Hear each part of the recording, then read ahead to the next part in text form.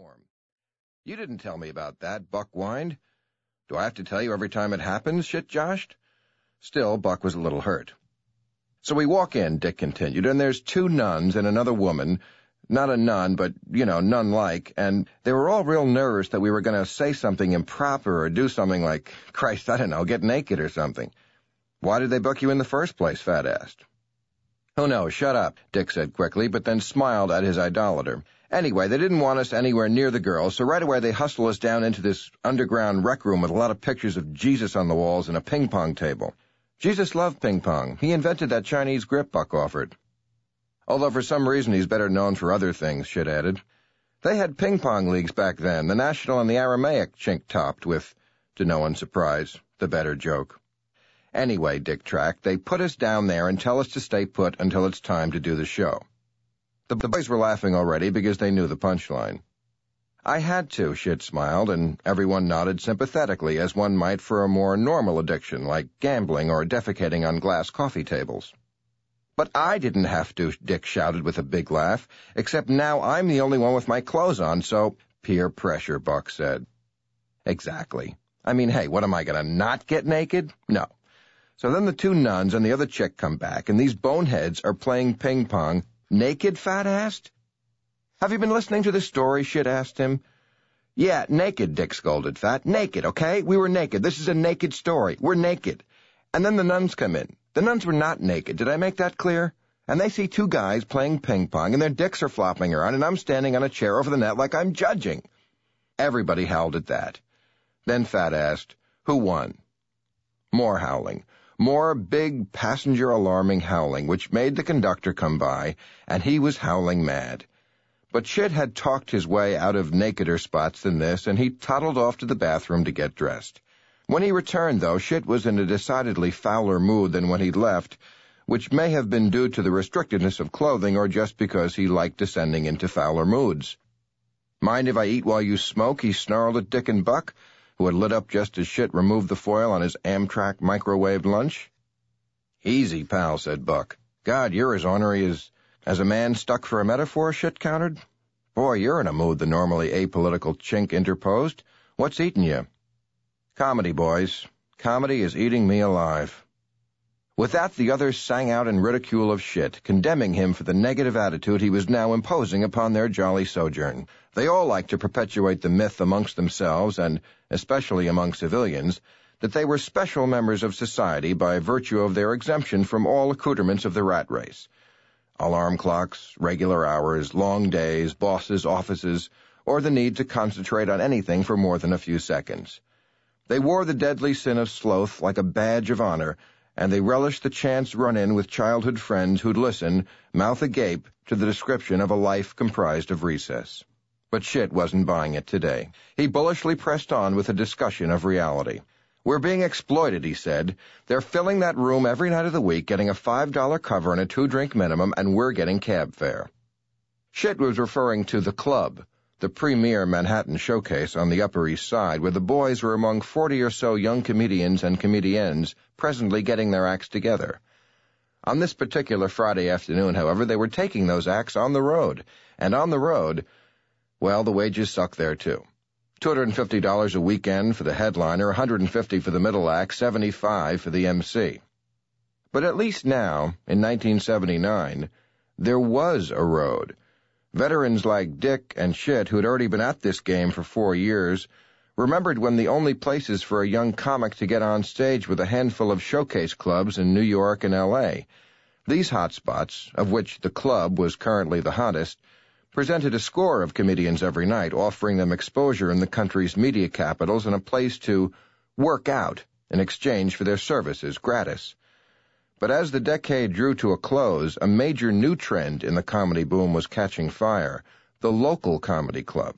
In cities all across the country, a new vaudeville was slouching to be born.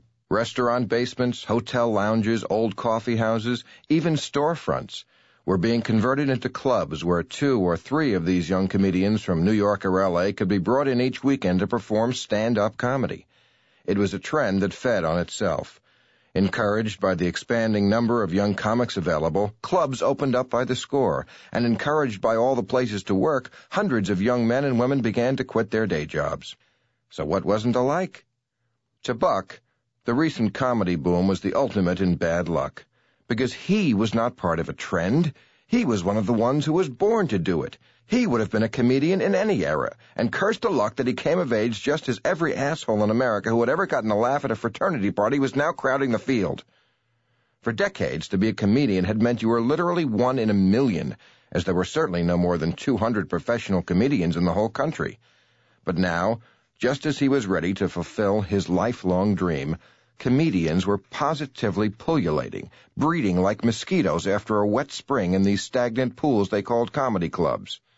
Buck laughed every time Johnny Carson brought a new comedian on The Tonight Show with the standard, "Comedy is the hardest commodity to find in our business" introduction. Hardest commodity to find? You could barely swing a dead cat nowadays without hitting some dickhead who called himself a comedian. And the more comedians there were, the more the bargaining power of each descended. "How many seats in the Washington Club?" Shit continued, still on his high horse. 300? Same with Philly, and they're collecting 5 or 6 at the door, plus drinks times 4 shows. You figure it out. "Oh, you're just pissed because you're middling for me," Buck kidded with the mischievous glint in his eye. "Blow me," Shit responded, with absolutely no glint.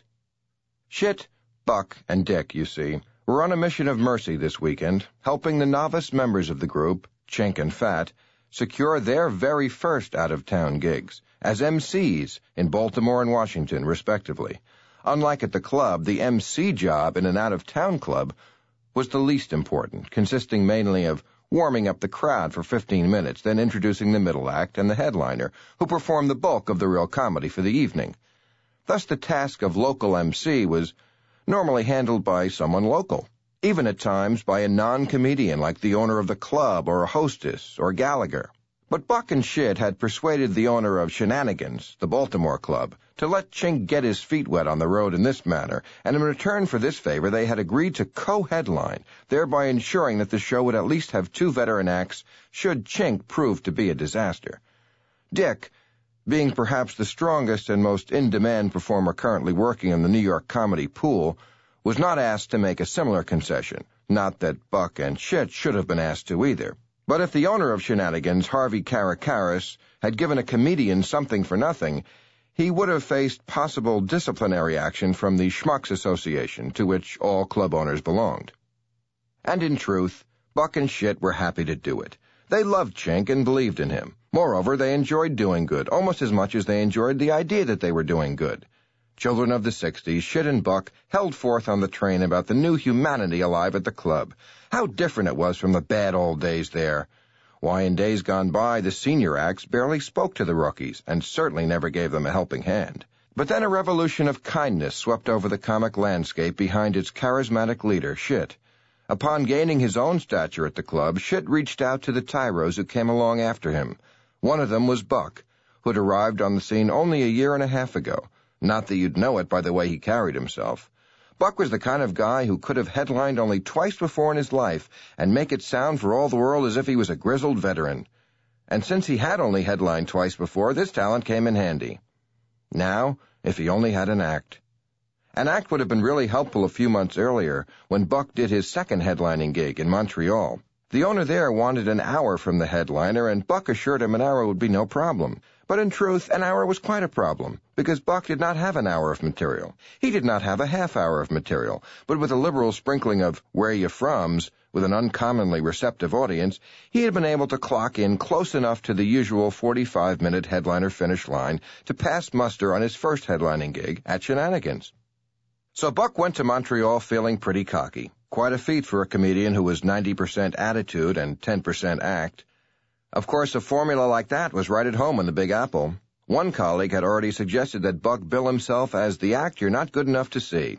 Buck enjoyed that. He liked having a reputation, even if it was a bad one, and he didn't want to lose it. So when he got back to New York and everyone asked how things had gone up in Canada, he said they had gone well, referring apparently to timely air service, pleasant hotel accommodations, and delightful sightseeing in the day.